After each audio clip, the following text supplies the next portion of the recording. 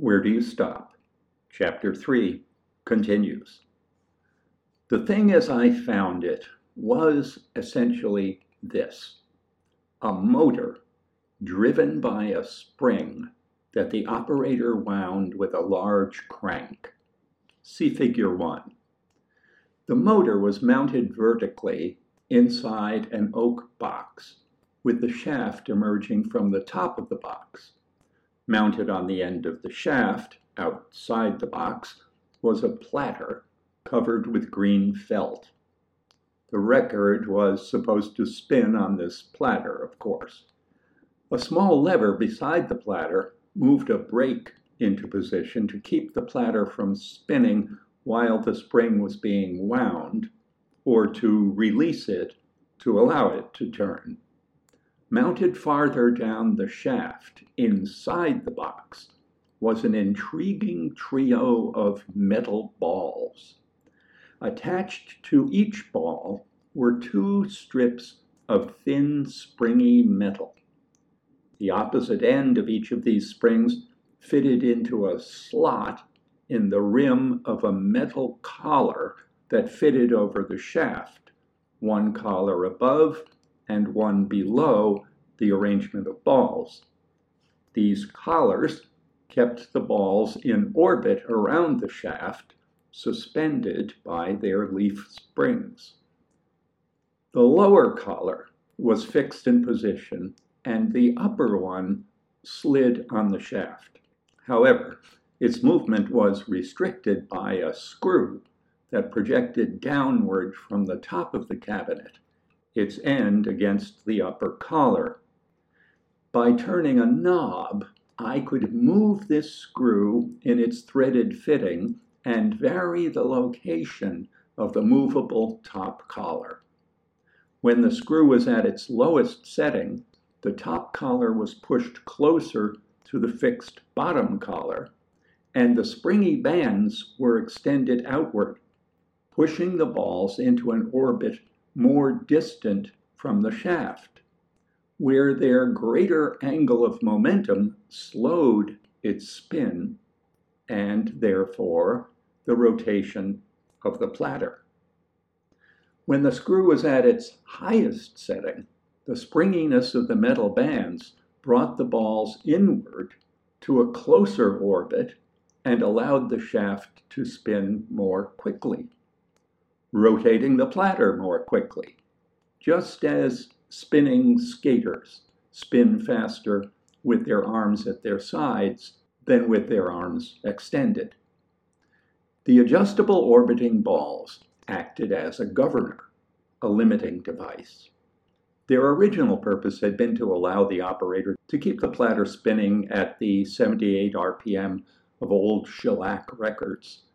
So the range of adjustment was kept short, just a narrow band at the center of the machine's possible range of speeds. The original purpose didn't interest me, though. I wanted to see the machine spin at its extremes, so I began dismantling the governor. By removing the adjusting screw entirely, I could make the platter spin much faster than it was ever intended to spin. And by doing away with the trio of balls, I could make it spin faster still, quickly enough to catapult small objects from its rim. I tried this for a while, shooting things across the cellar and marking record distances on the floor, but I quickly reached the catapult's practical limits, and the record player vibrated so violently that it seemed likely to shake itself to death. So I gave that up. More intriguing was the opposite extreme. With longer screws, I could slow the machine down. When I'd inserted the longest screw that would fit, driving the top collar down against the bottom one, I thought for a moment that I'd slowed it as much as could be done, but a little thinking showed me the next step: longer arms, bigger balls. The balls didn't have to be mounted on the shaft, I learned. They could be mounted on the platter, and they'd accomplish the same thing. It was the work of a happy hour to attach 3 dowels to the platter, each with a rubber ball at its far end. The system wasn't very well balanced, but it turned with majestic slowness, the balls bobbing gently as they orbited the center. The whole arrangement reminded me of the electrified model of the solar system kept in a glass case in the hallway of the oldest of the elementary schools in town.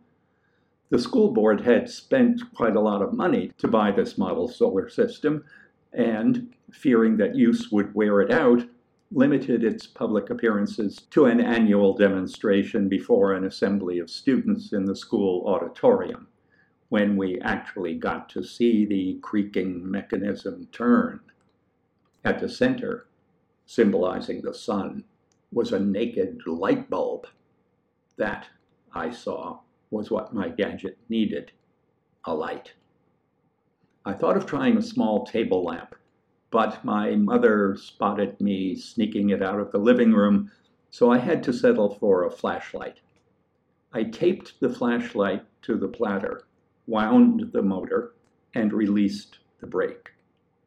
Watching the spot of light moving around the walls of a darkened cellar, I realized that I had here the essentials of a lighthouse.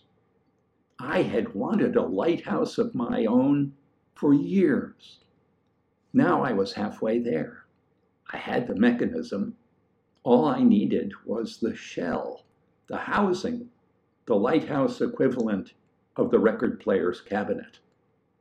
That couldn't be hard to come up with. Next to what I had already accomplished, it ought to be a snap. I didn't see any reason why, with some help, I couldn't build a lighthouse in the backyard in a couple of days. Of course, I would need my father's permission,